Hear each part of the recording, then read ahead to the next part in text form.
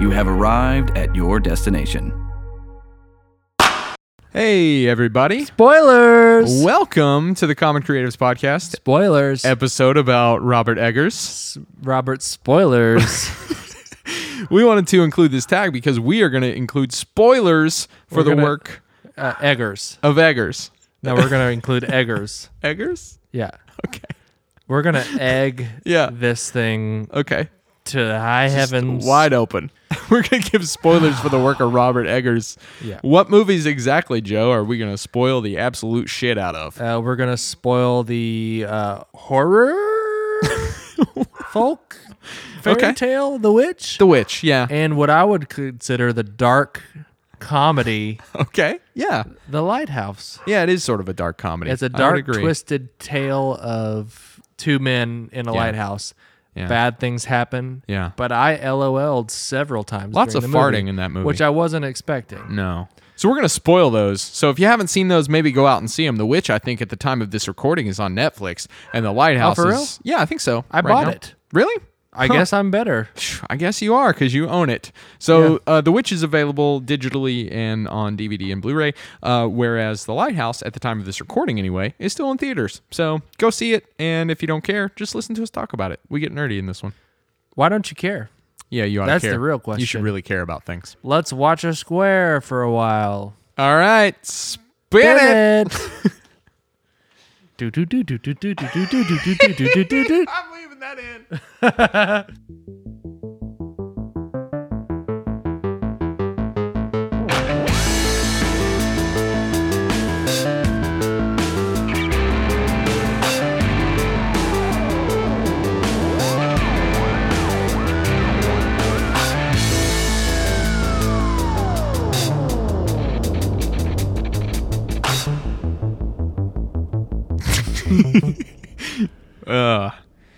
What's going on, Joe?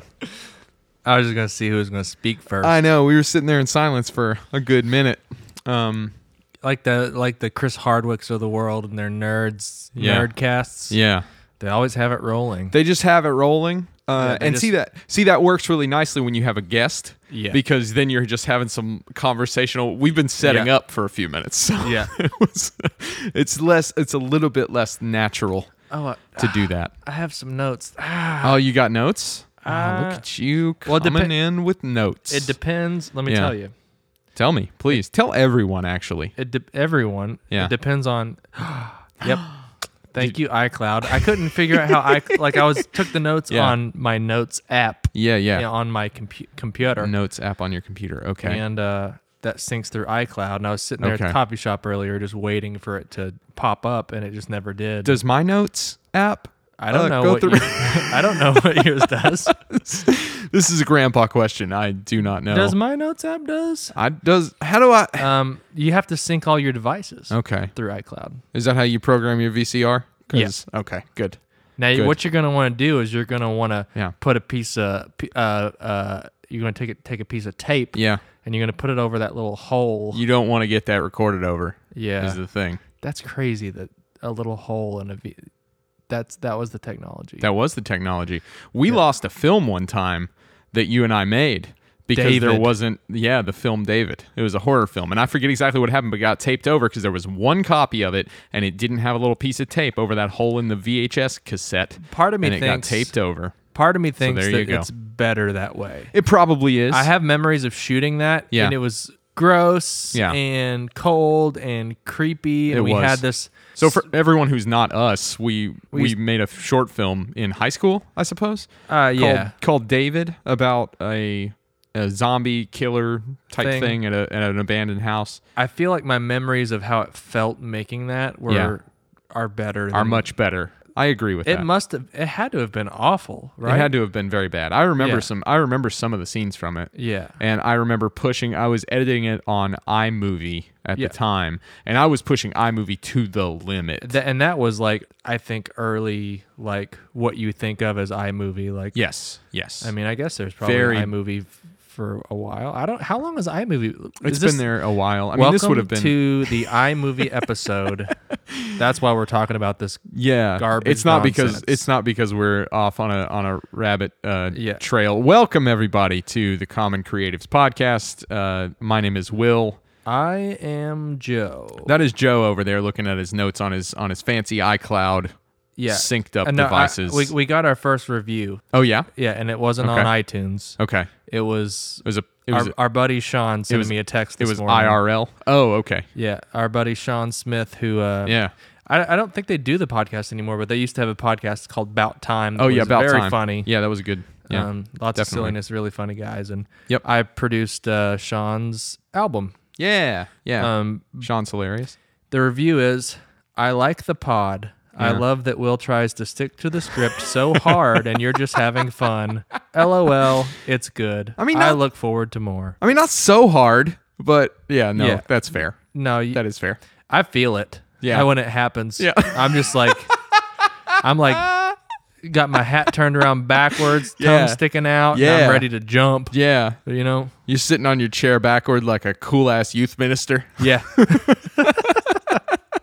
We're just gonna have some fun, guys. Yeah. What are we talking about tonight? We're not talking about our feelings. Speaking Here's- of me keeping things on track, what are we talking about? Here's the problem. Yeah, what's the problem? We're talking about witches again. We are talking about witches again. Kind of. We did Not an really. episode. We did A an little. episode about witches, but we are gonna hit on that again. But we're also gonna hit on talking about Neptune, right? We're gonna talk about Neptune at some point, Are right? we? Yeah, we are. I don't know about Neptune. Damn ye!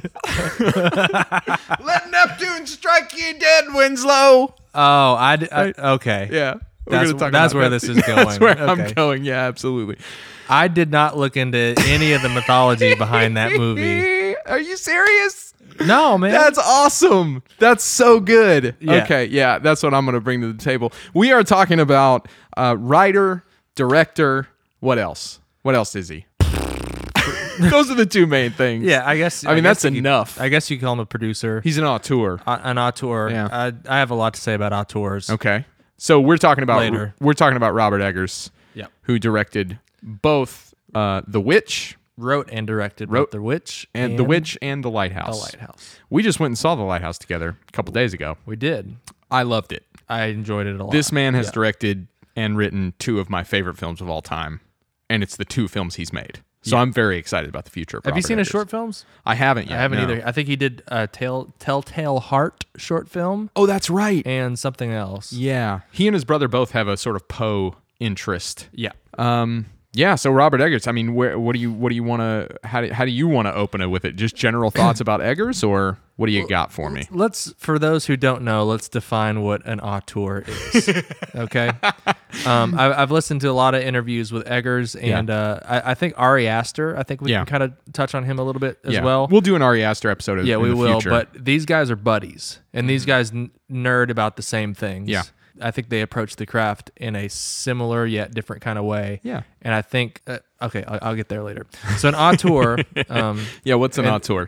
Robert Eggers refers to himself as, he says auteur, but I prefer auteur. Sure, but he's wrong. So yeah. He's wrong. Yeah. Keep going. An auteur is an artist, usually a film director, Right. who applies a highly centralized and subjective control to many aspects of a collaborative creative work. Okay. In other words, a person equivalent to an author of a novel or a play. So if you think about an That's author interesting. in a novel having Yeah. just complete control over the world, an auteur would do that. And I've also heard an auteur described as a writer, director, actor in a movie. Oh, actor as well. If you think about Citizen Kane, Oh, yes. Orson Welles, he was, Yes. I guess, maybe Yeah. the first like romanticized auteur Yeah. of the of the filmmaking. Hollywood, I guess. Yeah, it makes sense. I mean, so we'll get into and say a lot about Eggers. Why is that so interesting? I'm very interested in auteurs. Right. I think it's a fascinating thing, whether you like them or don't like them, their particular work. It's Right. just such an interesting. Do you think it's just because we can't really wrap our heads around how collaborative a film actually is, and we need to sort of centralize it in one person? Maybe, but at the same time, like I would say that regardless of how collaborative it is, an auteur has a very tight noose around that collaboration. Sure. But is that why that's so fascinating to us? Because it's one person who has so much control. So much control and just so much, like, when you think of the term visionary, like it gives you a level of importance of like some sort of like fiction prophet. Yeah. Speaks the stories into existence. And yeah. Fiction Prophet, that's the name of my new band. That's pretty good. Fiction Prophet. Yeah. On Spotify now, or are you just going digital? Or are you just selling cassettes, like cool new Gen Z bands? Yeah. Just cassettes, music video on VHS. Yeah, a VHS, a VH1, both. So Robert Eggers, I don't have a ton about his background. I know he has a background in theater. I know production. a little bit. I know he a background in theater. Yeah. Was very interested in like Poe and Shakespeare growing up. So a lot of like the dialect and dialogue in The Witch for him wasn't necessarily that difficult. Yeah. But getting the specific dialect is, there's a lot of research that has to be done. But as far as the way of speaking felt natural to him. Yeah. He's interested in all those sort of old dialects and so forth. I mean, that's one of the big things that I have here. And one of the reasons that I think you're more of a film guy than I am. I mean, I love movies, but like you're deep in that world. But one of the reasons that Eggers particularly stands out to me is because Eggers is a researcher, right? Yeah. I mean, his skill set, he could be doing academic research if he wanted to. Yeah, so Eggers is quoted saying that he folklore and mythology and old tales, those types of things, are his obsession. Yeah. And cinema comes second to that. Right. I've seen him say that in interviews as well, where he's like, I love cinema, obviously. To make a feature film happen, and you don't like the craft, like you're just a lunatic, because it's so hard to do. Yeah. And I think I can understand why you gravitate towards Eggers, and I like Eggers a lot. Yeah. But for me, like I lean a little bit harder in an Ari Aster into like a filmmaker. That's interesting. Who's a little bit more about the style. Yeah. But at the same time, if you hear these two filmmakers in a conversation, they're talking about capturing images and close-ups with certain types of film stocks or of course, or lenses, and it's very, they've both done their homework. It's very crafty, as far as filmmaking, the filmmaking craft. So I think one of the things that makes me very interested in Eggers' work, and again, I'm going off 2 films, which is sort of the totality of his filmography in terms of full feature lengths at this point, right? But one of the reasons I'm so interested in him is because he is such a world builder. Right. On such a, all the way down to a nuance. That's why I say if he wanted to be writing academic papers and publishing them, he could. Well, I mean, think about like Tarantino. Yeah. Tarantino is obsessed with cinema, right? Yes. And he builds these big worlds. Yeah. All referencing movies you've seen, the movies you loved growing up. Yeah. Or at least movies he loved growing up. Movies that you're discovering through him, right? Sure. Eggers is building a world from something he's never experienced but obsesses about. Yes. So he's obsessed with how would a Puritan woman during the Salem witch trials, what would her nightmare be? Yeah. And that's something he could never go back to. No. So he's building these big worlds of like, and he's just kind of living in these worlds, right? He is. So, and he also isn't a big fan of horror movies. So like as a kid, when he saw Fangoria magazine, he'd be like, that's too much. Too much. That's not for me. Yeah. Which is why the horror that he has in both of the films that he's put out so far is more subtle. It's more subtle. It's a more atmospheric horror. Right. It's less in-your-face gore, he grew violence. He grew up daydreaming about stories about witches and ghouls, and like he's trying to just live in those worlds. And so one of the things that I love about the worlds that he's built in the 2 films, The Witch and The Lighthouse, is that he focuses on these sort of minute details of daily life and the sort of patterns of behavior and how we live, and especially his use of various dialects and ways of speaking. He really is able to in both of those films, you can understand the sort of emotional negotiations that are happening, and you're in the story and you're invested. But at the same time, I think he's very good at helping us to understand that various points in human history and in human culture and in different geographic locations are so different.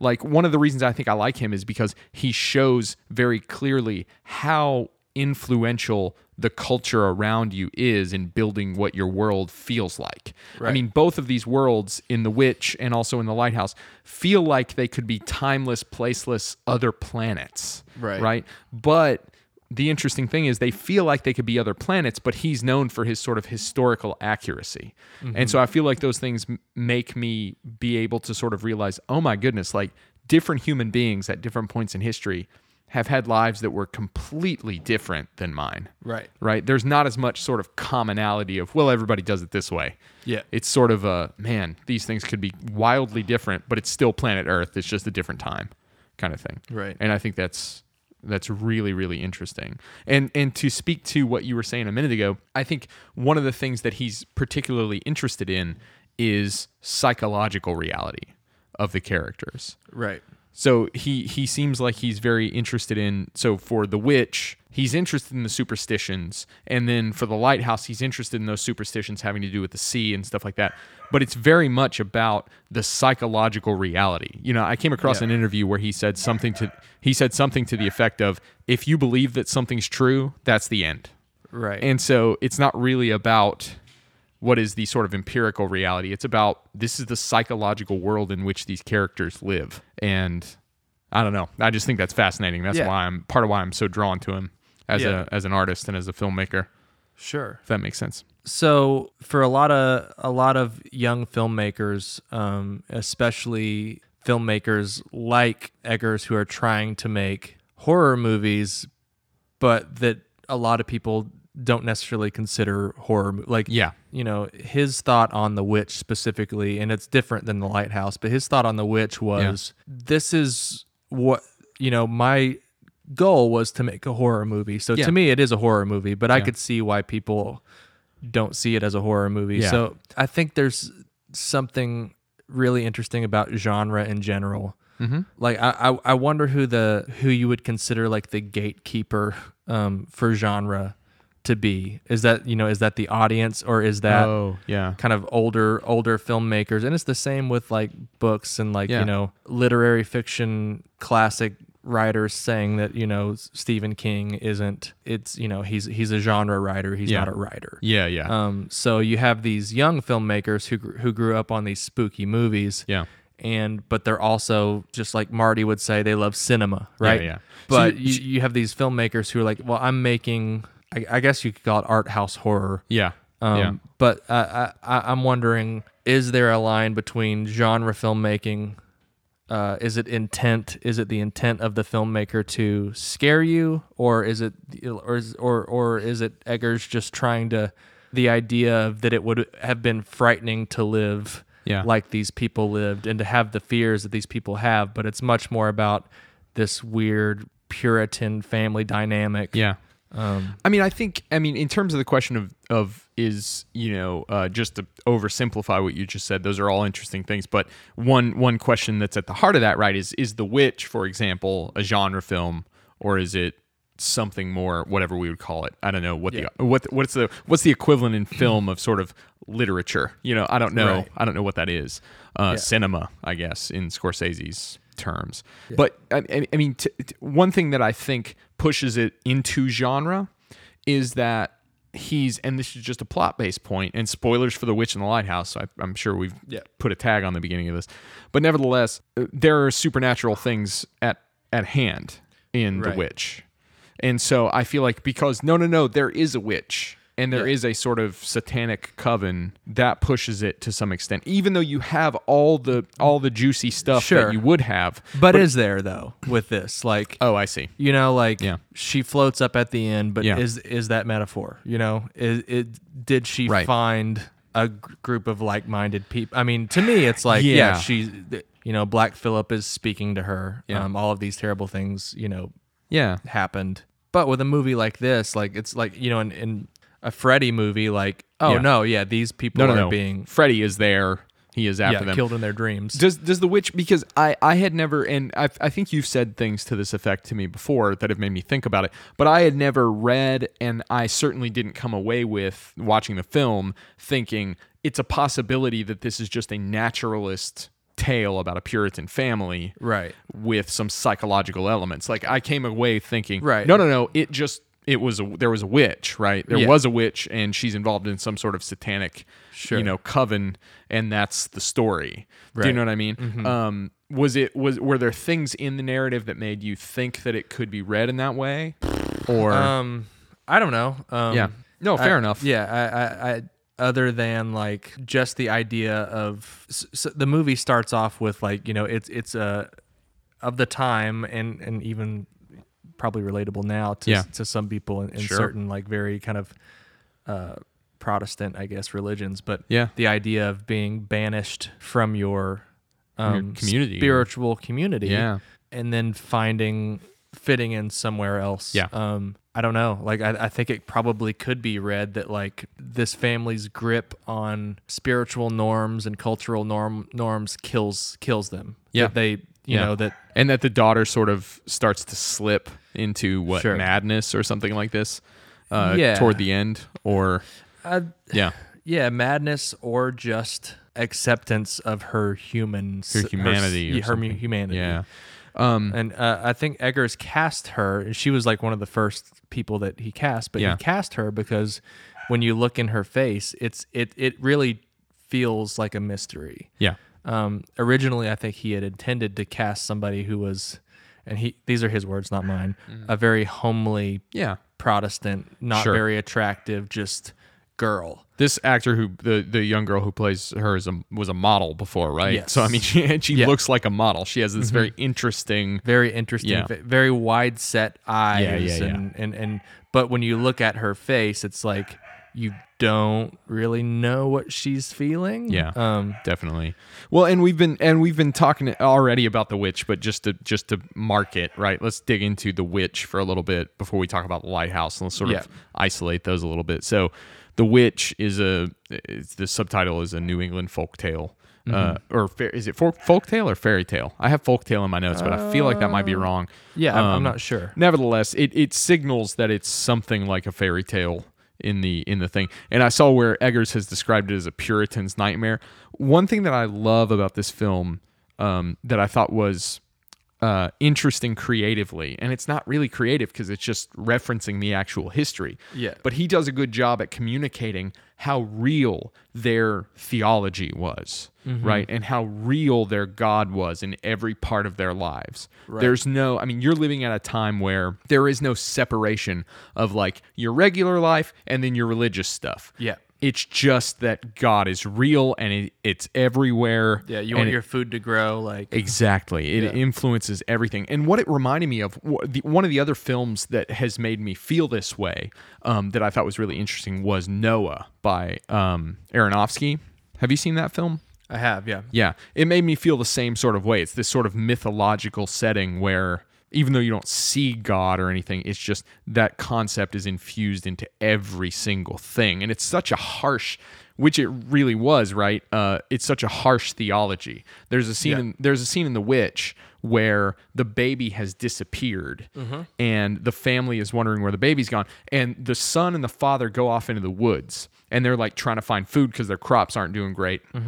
And the son sort of breaks down into tears and says something to the effect of, if the baby's dead, can you tell me that it's going to go to heaven, right? Yeah. And the father, the essential answer, which is correct. I mean, I'm a religious studies guy. It's correct from a Calvinist perspective. The father goes, no, I can't tell you that. Only God knows where people go after they die. You know what I mean? And it's so like, it's just this harsh thing. Like this kid just lost his baby brother. Yeah, there's no room for comfort. There's no room for comfort. No. Only God knows where your probably dead baby brother is gone. It's just so harsh. That baby got eaten. That baby got eaten. And the fact that this is just so, relatively recent in human history. Right. Is just, it's just so interesting. And that goes back to Eggers being just a world builder, where you feel like, I understand to some extent what it would feel like, right, emotionally to live in this world. Just fantastic. What else you got on The Witch? Anything? Oh, I got a bunch of stuff on The Witch. Yeah, of course you do. Of course I do. So speaking of the young boy, Caleb, his death scene, is affecting. It's intense. Make you feel weird. Feel very weird. He so for those who haven't seen the film, go see the film, but he's dying essentially. He has, and I forget the plot points that have led up to his death.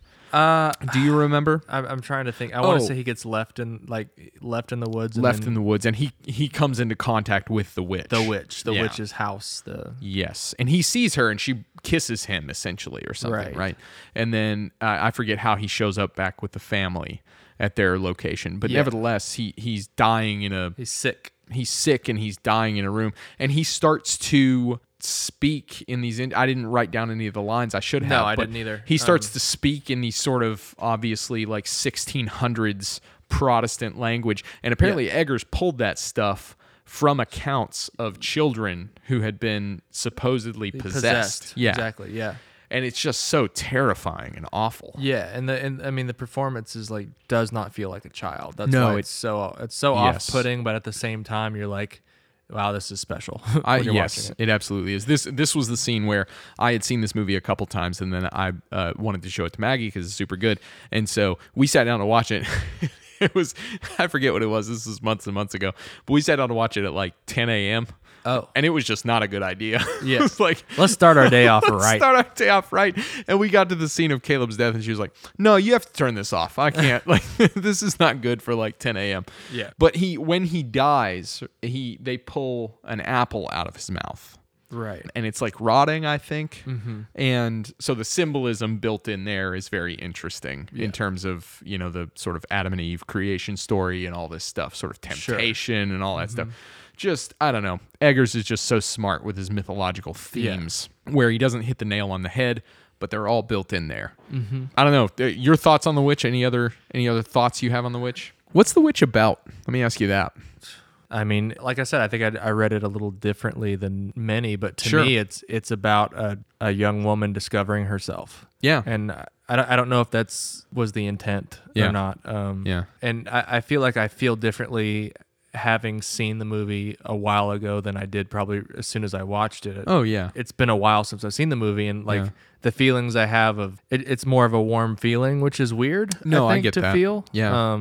Well, and I mean, I agree with you. I do think the film is about a young woman discovering herself, and I think it's about sort of femininity to some extent, and the sort of repressive nature of particular social systems. Yeah. But I don't know that it's like a clearly pro-witch piece of art. No. Because, I mean, with the first contact you see with a witch, we don't see this on screen, but she murders an infant and grinds it up and rubs it all over herself. Right. It's pretty damn brutal. It's bad. Yeah, it's really, really bad. So I don't know that it's not like the witch is the good guy in the film. No. Right? No, definitely not. No, yeah. I don't know that this film, the protagonist is obviously the young girl. And I think they really kind of drag, the filmmaker drags her through the mud the most, I think, as far as just her experience growing up with these kind of like really rigid, harsh people, right? Yeah. As far as the hero's journey, I guess maybe that's why I see it that way, because I'm so ingrained in like the Western style. You're looking for those. I'm looking themes. for the hero's journey. Like, to me, she's the hero. And at the end, she finds her people. Yeah. Yeah. But that's complicated. It is her complicated. people are not good people. They don't seem to be. Yeah. But at the same time, like, Taxi Driver, right? Right. Yeah, sure. He's the hero. Yeah, it's one of these complicated things. And so speaking of her people are not the good people, right? One of the most sort of iconic things from that film, to me at least, is Black Phillip, the goat. And that was that scene where I think it's just a close up on her face, and then you just hear Black Phillip speak. You and I watched that like during the day. I think I think it was starting to maybe get dark out, but like we did. That was the part of the movie that like I was just enjoying the rest of it. That part, for whatever reason, Yeah. I think it has something to do with my just growing up in a religious background. Sure. You know, the same reason that The Exorcist scares so many of us so much. Yeah. It's just that idea of like, and you know, like for me, like the only time that I'm really ever truly scared when it comes to that kind of thing, like if I have a dream about demon possession and wake up, Yeah. I have trouble. Yeah. Like if I have a dream about someone trying to get me and I wake up, I'm like, oh, they're not here. I'm glad that I'm glad that's not real. I'm going to go to Sure. bed and just go back to sleep. But demon possession sticks with you. It's interesting. Yeah. I've experienced like sleep paralysis and that kind of thing. Oh man, I've never had that happen. That sounds terrifying. It's awful. It does sound awful. Because when you wake up, you can tell that you're not exactly where, like it. There feels like there's a slight disconnect. Oof. But the dream, like you're in your bed. You know what I mean? Yeah. And there's something right there on your shoulder growling, trying to get you, right? Oh, no. And you can't move. It's awful. It's awful. It's one of the worst experiences I've so bad ever had in my my sleep life. So that scene. But that being said, that scene I think for me kind of triggers some of that, whatever that is. Sure. This idea of this disembodied demonic Yeah. thing in the room with you when you thought you were alone. And I think one of the things, I mean, now that we're talking about this, I think one of the things that's so interesting, I love that scene so much, and it is off-putting to me as well, potentially for different reasons. But, you know, one of the things that scene reminds me of is when you're a child and you have these ideas of things that you know can't happen, right?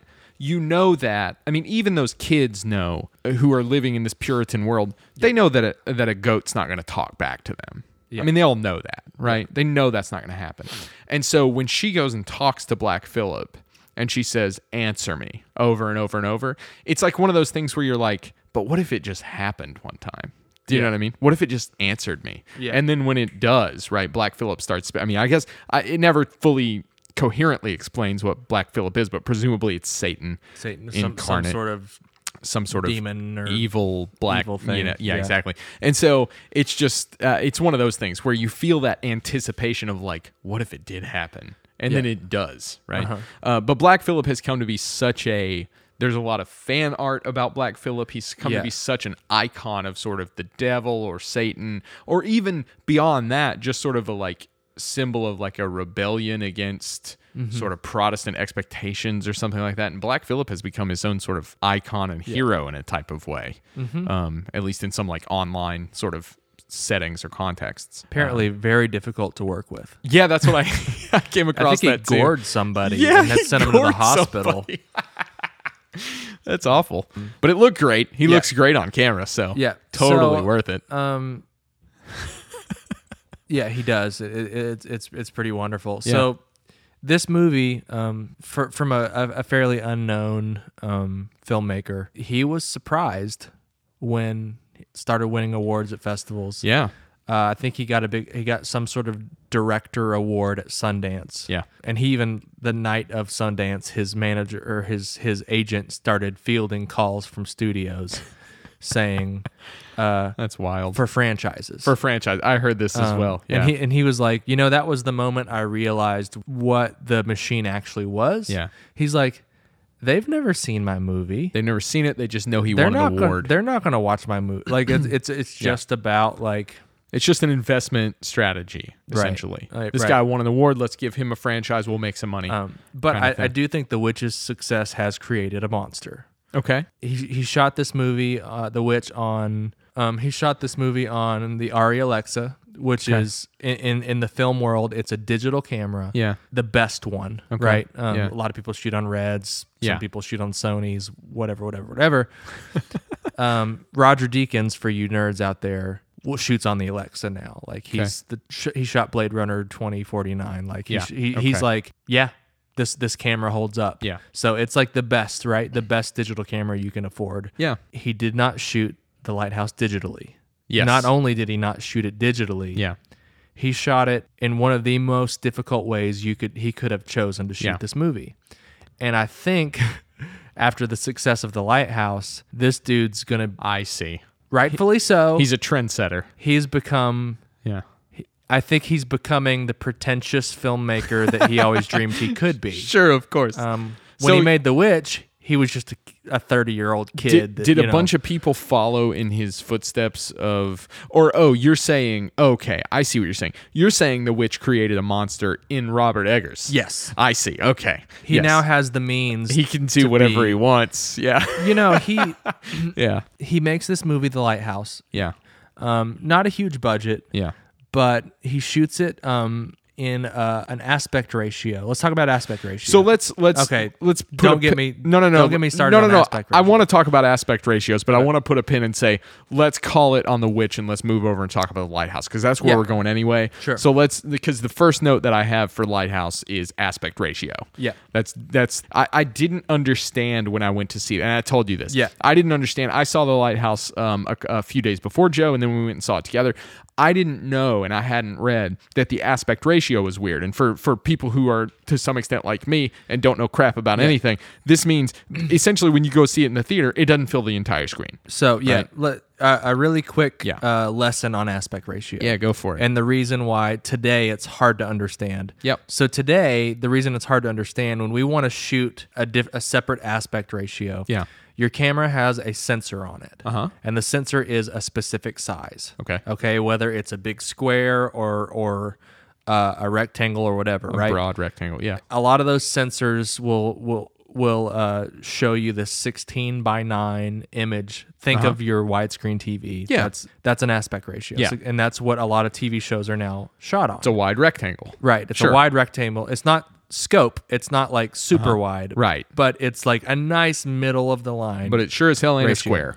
Right. Yeah. So now if we want to shoot, say on your iPhone, say you want to shoot an anamorphic looking aspect ratio, something narrow, wide, very old school Westerny, right? Yes. You crop it digitally. Yes. And in Premiere or iMovie or whatever you have, sure, you export a different size, and then you can kind of move that image around to reframe it within that new aspect ratio. Okay, yeah. That's the easy way to do it. Yeah. Let's rewind to film cameras. Okay. Sure, yeah. So on film, your aspect ratio is the shape of the frame on your roll of film. Is actually the physical shape. The physical shape. Of the film. And I'm sure because filmmaking has become a much more kind of somewhat knowledgeable thing of like the craft and way people do it. I'm sure you guys have heard the term anamorphic. Sure. Like J.J. Abrams' anamorphic flares, right? Lens flares. Yes. So what anamorphic is, it's a specific ratio. It's when you start out as a young kid and you go on an adventure. Yeah, and but you can turn into a badger. Through the pages. Yes. Yeah, and you slowly We've all been there. Yeah. Yeah.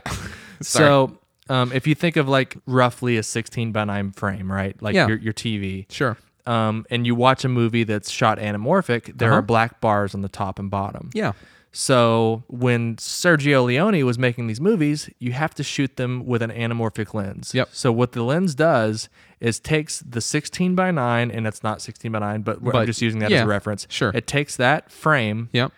and the lens will shoot more width, but it shoots it in and squishes it. Yeah. And to make it fit. To make it. So if you actually looked at the negatives, everyone would look very weird and skinny. Yeah. So because they've been squished. Right. Yep. You cut the movie that way, and then when you project it in the theater, yeah, there's another lens that reverses that. Okay. And makes spreads it super back wide. Out. Sure. So you only have so much real estate on the actual film. Yes. They even experimented with flipping the film vertical. Okay. So where, instead of like a ladder, stair-step ladder, it was sideways to where the interesting. long part of the film, because you can get a wider image. Yeah, that makes sense. And there are tons of different ways they tried to do it. Uh-huh. And now it's just, you have a camera sensor. How much of it do you want to use? Sure, because it's become digital. So that's why aspect ratio originally was such a hot topic, because it's like, what can you physically produce? Initially it was a very practical engineering problem. Yes. Essentially. And now it's not, at least if you're shooting digital. If you're shooting digital, crop it however, do whatever you want. Make it the size of a vertical iPhone, whatever. Like it's super simple problem. So that being said, Robert Eggers decided, and his team decided not to film this digitally. Right. At least in its totality, or did they only use film for this? Only film. Only film. Okay, cool. I knew they used camera technology from multiple eras.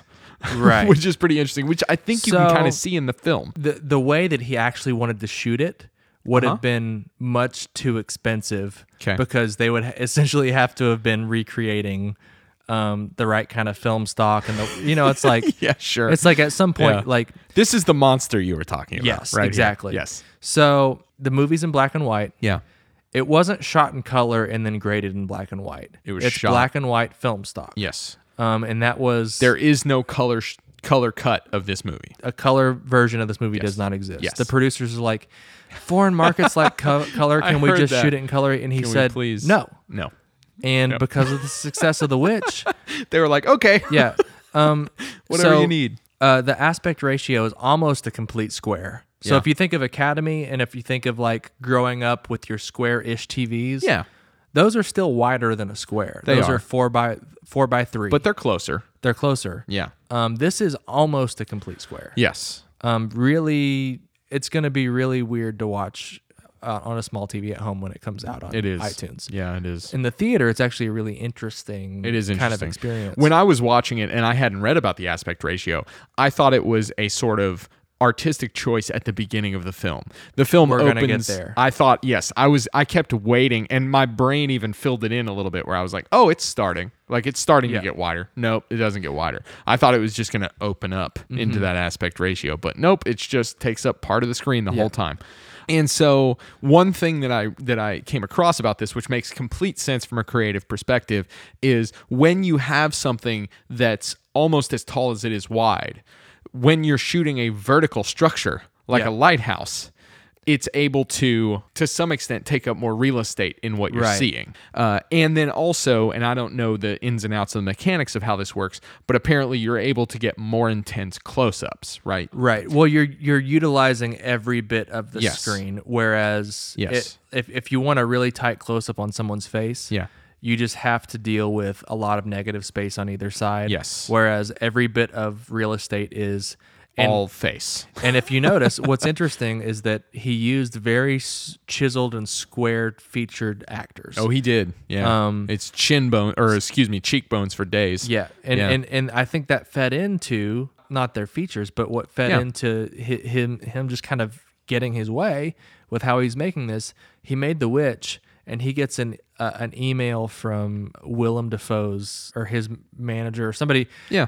Willem Dafoe contacts him and saying, how can we work together? Yeah. I loved your first movie that you thought no one would see. Yeah. Robert Pattinson emailed him, I would love to work together. Thing. Yeah. And Pattinson was even like, I want to make sure it's a weird thing. Yeah. Like let's keep this challenging and weird. Yeah, I heard that he sent him a script that he was working on or a project he was attached to or something. He sent Pattinson this other potential part, and it was just like a Victorian gentleman or something like this, and Pattinson was like, that's not weird enough. That's not enough of a challenge. Well, like, I'm not going to do that part. For a British a classically trained British actor, once you play that, you've done it. Historically, once you play that, that's what you do. That's who you are. And to some extent, even though he obviously he's trying to separate himself from the Twilight franchise. He is. That's what he's trying to do. Yeah. But because of that experience, he is so strict about the roles he takes. He does not want to get typecast. Yeah. Right. Which is exciting as him choosing to play the Batman. It's so good. I'm so ready. Right. Yeah, absolutely. So the Lighthouse, for those who aren't familiar and are just indulging by listening to the sound of our sweet, sweet voices in your ears, is what you would call a two-hander, right? It's two people. It's Willem Dafoe and Robert Pattinson. Mm-hmm. There are other people who appear in the movie, but long and short of it is, I mean, those are the only speaking roles. And so it takes place all on this isolated rock with a lighthouse. There are two lighthouse keepers. One last thing about the craft and the film please. stock. Yeah.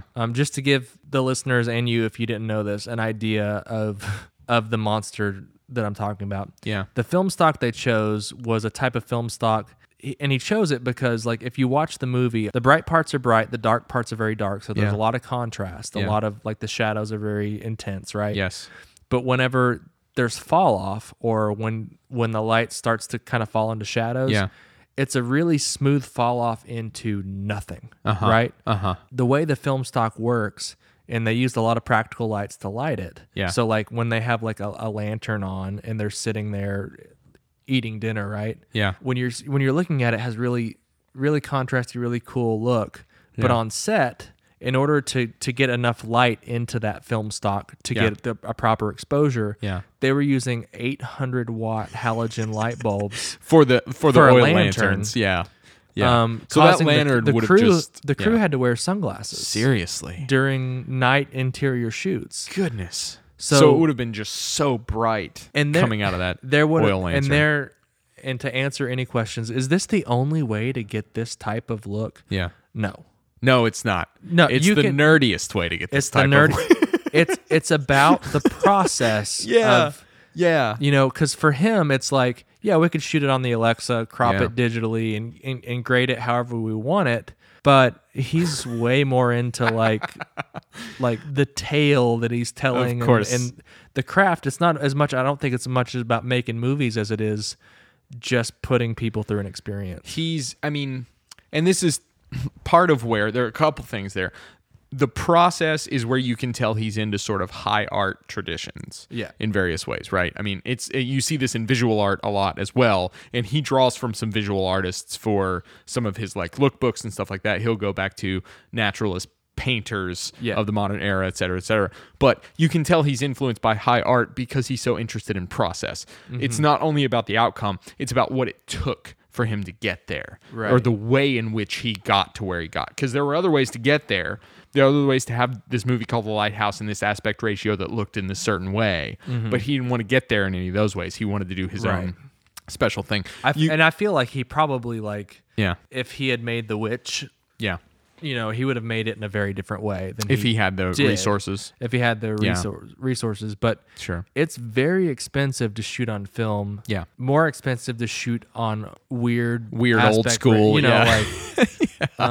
For sure. So picking your battles is really important as a director. Yeah, and he's got enough power at this point to pick the right battles, and he had to give up a few battles. There was a scene in the movie where there was a match cut from a man's erect penis to a lighthouse, and the producer basically said, "Listen, we've fielded so many.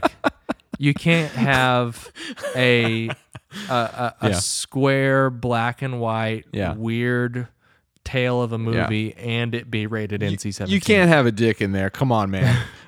And he's like, you know what? You're People right. People don't like to see dicks in movies, dude. Do you not? No. Do you not know that? Nobody likes that. He does have a scene where Robert Pattinson is furiously masturbating, and it shows the lighthouse upside down, and then it turns right side up, which I thought was very clever. I did not catch that. It's very clever and Freudian. So let's jump into. So we've talked a bunch about the sort of craft element of it. I want to jump into the sort of content a little bit because I feel like nerd or not, people can dig into the content of this movie. It's very interesting and there's a lot to chew on. I sort of my initial takeaway, and I wrote this down quickly after I saw it the first time because I wanted to remember this. So my quick summary takeaway of this film was this movie is like if H.P. Lovecraft was more subtle and better at narrative, and he wrote a stage play, and then they filmed it in the style of a 1930s Universal monster movie. That's what this film reminded me of, which makes total sense that it was right up my alley. But this movie's not really pulpy. It's not. We've talked about pulp versus character and plot versus character and all that stuff. But this movie is not pulpy. No, but I think that's what's so impressive about this movie is that if you were to do a novelization of what this story is, it would be literary fiction. It would. It'd be very character driven. Yes. It is about what happens, but not really. Not that much. Yeah. The plot, not that much happens. Right. Is the thing. Well, that's... I mean, some things happen, but you know what I'm saying. Things go awry. Yeah, of course. But I think that's what's so impressive about the thing is that it really does feel like a pulpy C horror genre movie. It uses a lot of those tropes. Right. And I think that's something interesting is I was watching an interview earlier today about him reminiscing about The Witch and how watching The Witch for him is a little cringy because he feels like it's littered with references of other things.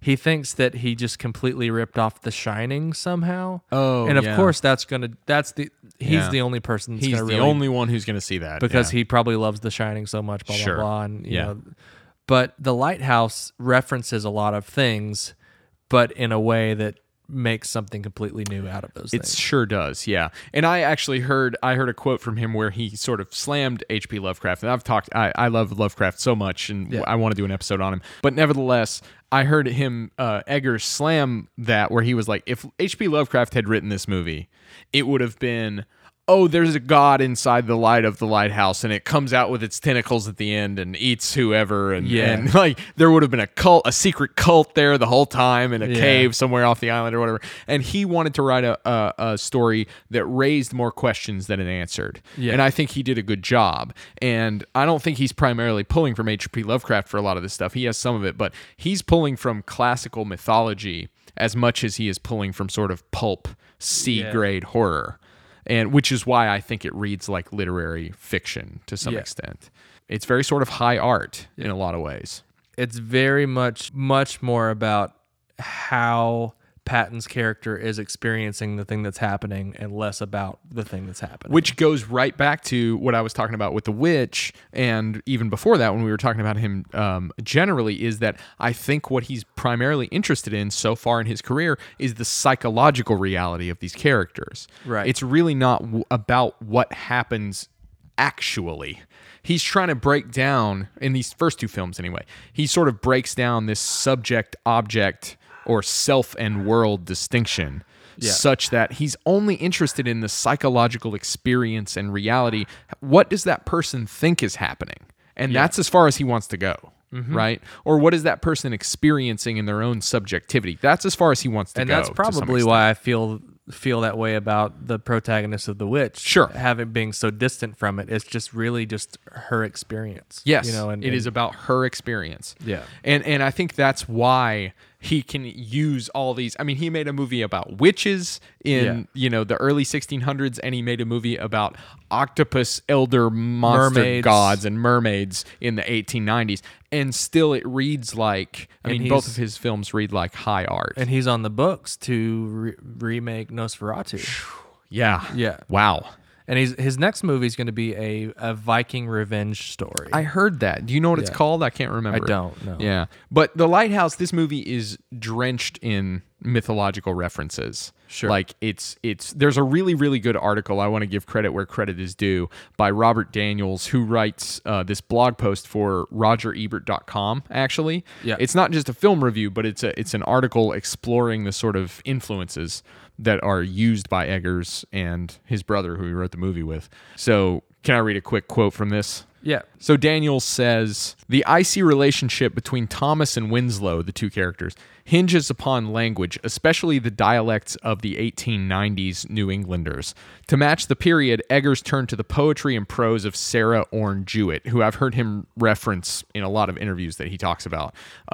She lived the entirety of her life in New Brunswick, Maine, and couched her writing in regionalism, portraying the rhythm of speech of the period. Her poetry, particularly the way she uses caesuras, I don't know what that is, and her interviews with sea captains greatly informed Defoe's Thomas's dialect and accent. So here we go. Defoe's character, Thomas, relies on a stop-go pattern of speech mixed with colloquialisms, which lies in contrast to Winslow's down-east farmer intonations. So like the way that, this is me speaking now, I'm not quoting. What the hell is this guy talking about? I know. So like, but those things, those details that most viewers will never, ever think about. They're just going to think that, why is Robert Pattinson talking like John F. Kennedy? Exactly. Most people will never, ever think about that. Just like most people will never, ever think about the process that he used filmmaking-wise to get to that aspect ratio, et cetera, et cetera. Right. My guess is that most people who see this movie are going to go, it's weird that it wasn't wide, right? It's weird it didn't take up the whole thing. And similarly, people are never going to learn about Sarah Orne Jewett and her, accurate understanding of colloquialisms and et cetera, et cetera. But at the same time, it's those little bits of attention to detail that I think make him so interesting for nerdy creative people. to dig into his sort of process, Yeah. No, absolutely. So there are references to, I mean, some of the themes, just to tease these out. Some of these I read about, and some I'm just thinking of. Right, it's a Prometheus story, who is trying to climb Mount Olympus to sort of get the light, to some extent. You also see this with the very last shot of the film, because Prometheus was punished by Zeus. He was chained to a rock for all of eternity, and then there was assigned a bird, an eagle, to feast on his liver and eyes over and over. Yeah. And the last shot of the film is Pattinson. It's so visceral too. Getting eaten over and over. It's beautiful. Yes, it is. It's beautiful. I think you even said it. It feels like that, plus a few different other shots from the movie. Feels like a painting. Yeah. And I think he references paintings for some of his frames that are essentially just a dolly out. Yes. Yes, he one name that I came across, and I actually looked at some of his paintings. This was a naturalist painter who painted New England seascapes and landscapes. You know what? I'll throw a picture up. Hopefully I'll remember this. I'll throw a picture up of one of his paintings on our Instagram. Andrew Wyeth was his name, but naturalist New England painter who painted this stuff, and it's like, Robert Eggers is digging into this stuff. Do you know what I mean? He's drawing from all these things. He's not Tarantino in that way. Do you know what I mean? He's not just watching films and doing. And I'm not saying one's better. Yeah, no. It's an interesting quirk of this particular dude that he's into this kind of stuff. Yeah, and for me, I think that's super interesting, and it kind of endears this filmmaker. Yeah.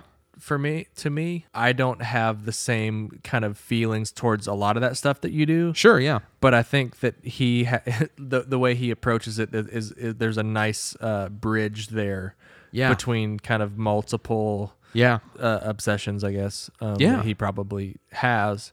So how much of this do you think for him is just completely self-indulgent? How much do you think he's like, that he cares that like people pick up on it, or do you think he just wants to waller in it himself during the process? Man. Yeah. No, I think that my read on him, and granted, this comes from watching 2 feature lengths and then listening to a handful of interviews, so who knows? But my read on Robert Eggers is that he would very much appreciate an audience and a fan base who's into him as an artist. Right?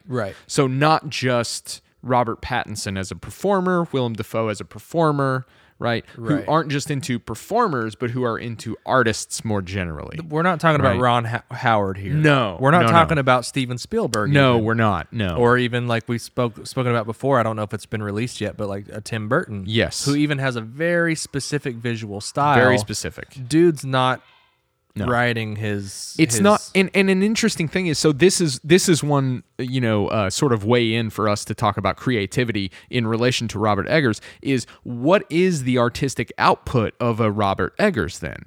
Is it only the films in isolation? I mean, to some extent, I think it's not, right? Yeah. It's the films, but to some extent, it's not that you have to go and read about how he made the movie, but if you want to do that, the process that he's using to make at least The Lighthouse, the process he's using is part of the artistic output. Yeah. Does that make sense? Mm-hmm. And I think that's super interesting. It's something you usually only find with visual artists, at least in my experience. I'm sure there are other filmmakers that I'm just not aware of. Sure. But yeah, no, I don't know. That's not even in my notes. I'm just thinking of this now. But I think that's part of the sort of artistic output is here's how we got here. Yeah. Do you know what I mean? And I fully believe that this guy has, if he were offered to direct a Batman movie, he just wouldn't do it. Yeah. He said that in an interview that I heard, actually. He was like, I wouldn't be interested in doing that. Right. And Pattinson was. Pattinson said bullshit. Yeah. Because everybody wants to do that. But yeah, let me see. I had one other thing that I want to say about Eggers, and in one interview that I came across, actually in a number of interviews I came across, he wouldn't comment. Like when he was doing promos for The Witch, people would ask him, so like, do you believe in this stuff? Like, do you believe in witches? Do you believe in magic, et cetera, et cetera? And he wouldn't comment on whether one person asked him if he'd ever had a supernatural experience, and he wouldn't comment. And what he said was he had, quote, nuanced views on things like religion and spirituality and folk tales and mythology. And he did say he cared about that stuff more than he cared about movies, which is interesting. Yeah. In another interview, in a couple interviews actually, I heard him say the words, "My own personal ontology is private." I heard him use this word ontology a couple times, which is how I know he's sort of into high art and up his own ass about this stuff. Right. Because that's a philosophy word. I don't know the word. Yeah, it means it has to do with like what you think exists in the world, essentially. Right. My ontology. Does your ontology include fairies or not? It could be a question, right? Gotcha. Something like that. And so it's this philosophy like $5 word. That's why you like this guy. That's so part much. of why I like this. I mean, when I heard him say that, I was like, no wonder I like this dude's movies. Of course I do. He's playing right to me.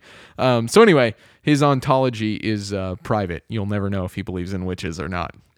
What's interesting is like the things I like about this guy as a filmmaker are also the things that really turn me off about him. Interesting. Which is weird. Meaning what? So he did like a podcast. He recorded a podcast with Ari Aster. Yeah. Who I'm a big fan of. Yeah. It was for A24, and A24 is a film studio known for basically purchasing risky art house movies, but genre movies. Yeah. Their first movie was Under the Skin, which if you haven't seen is kind of a must watch. Mika Levy's score is like dope. And that was her first film score. Yeah. But the first thing he says in the conversation, I'm just like so psyched to hear these two guys just talk craft. And he's the first thing he says is something about like, okay, so like everything we reference, and this is a paraphrase, overgeneralized, but he's essentially saying we need to find a through line for everything we talk about to talk about the filmmaker, Ingmar Bergman. Yeah. And which is a name that I know, but I'm not enough of a like. He's like a Swedish filmmaker. Yeah. From what I understand, like when he went to a close up, like it really meant something. Kind of thing. Sure. And they had a lot to say about this filmmaker, and I think he's probably an influence for many of the great auteurs of the world. Sure. Currently. But the first, I'm really interested in the fact that he really cares about that. But at the same time, I'm like, oh man, you're gonna be pretentious on me. Like, I totally agree. You know what I mean? I listen to that podcast. I feel the same way. Yeah, and it's an odd feeling of like admiration and just being put off, and also being like, damn it, you're gonna talk about this the whole time. Like. Mm-hmm. Yeah, no, I totally agree.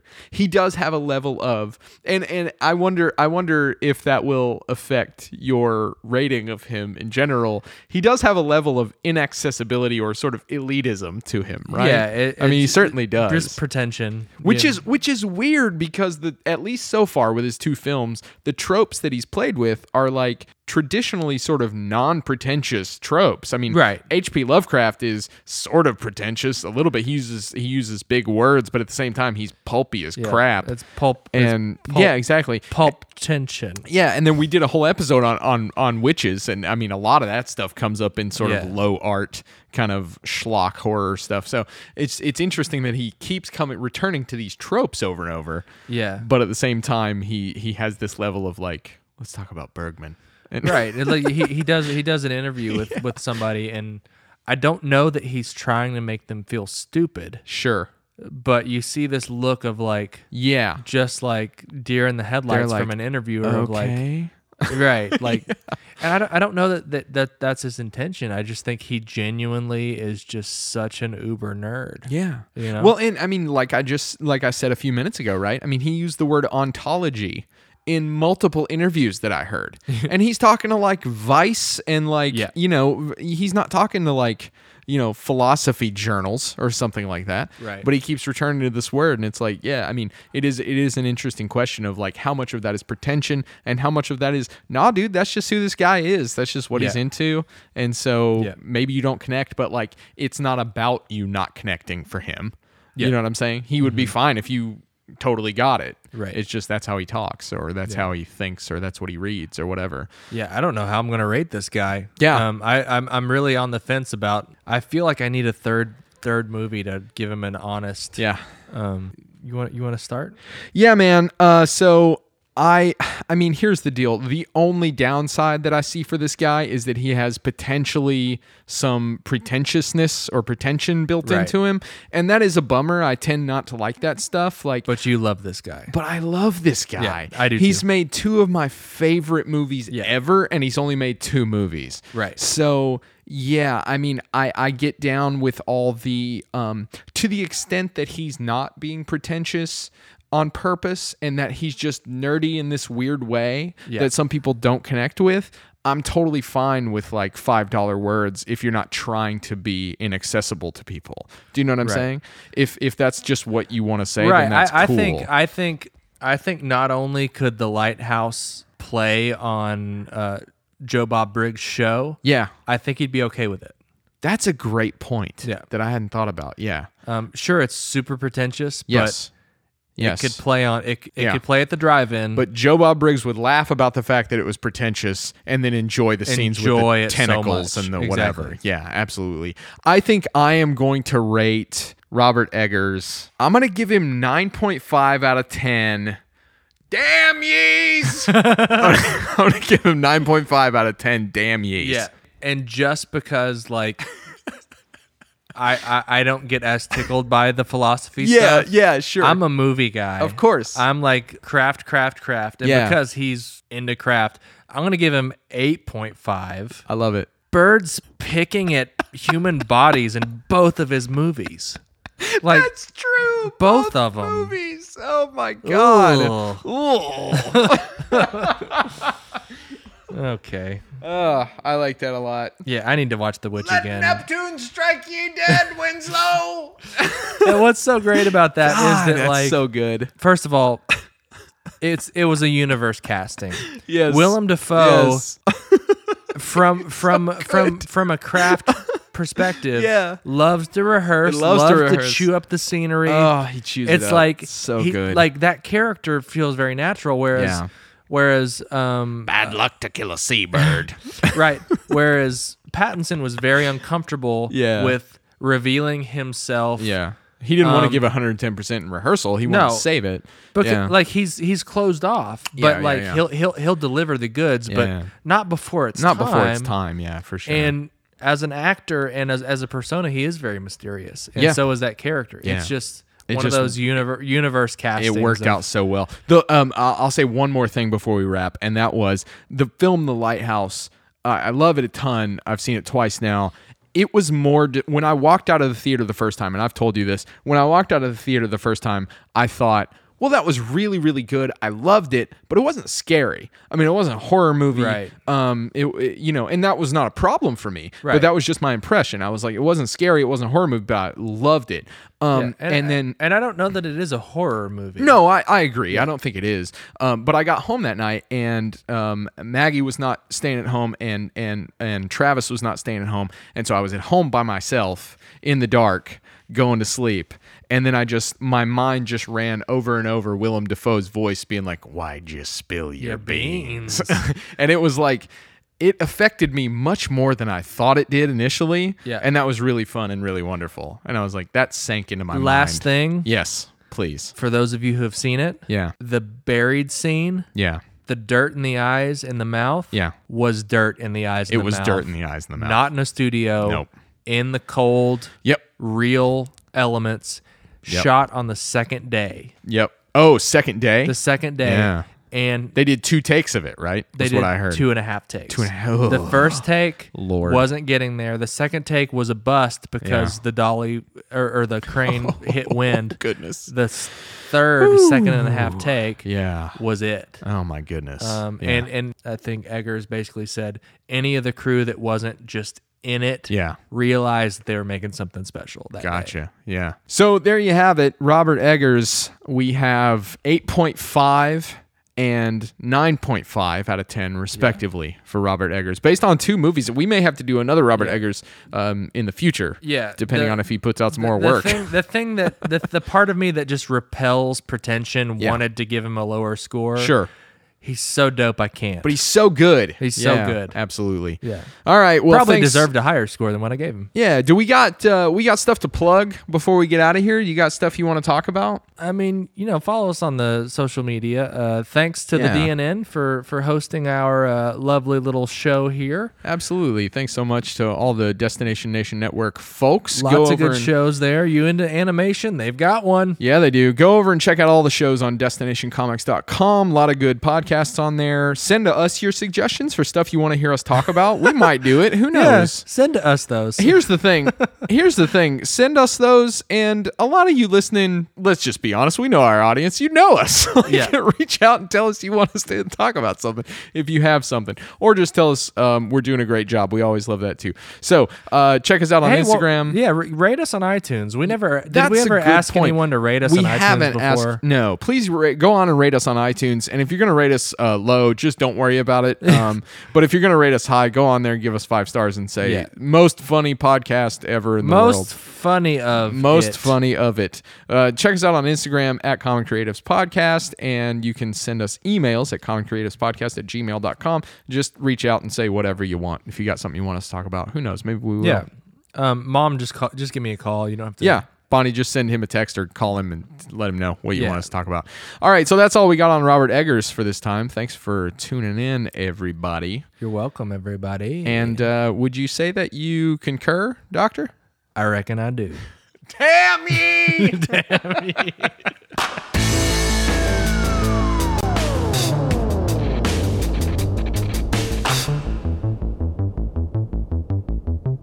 Thank you for listening, DNN. Burp.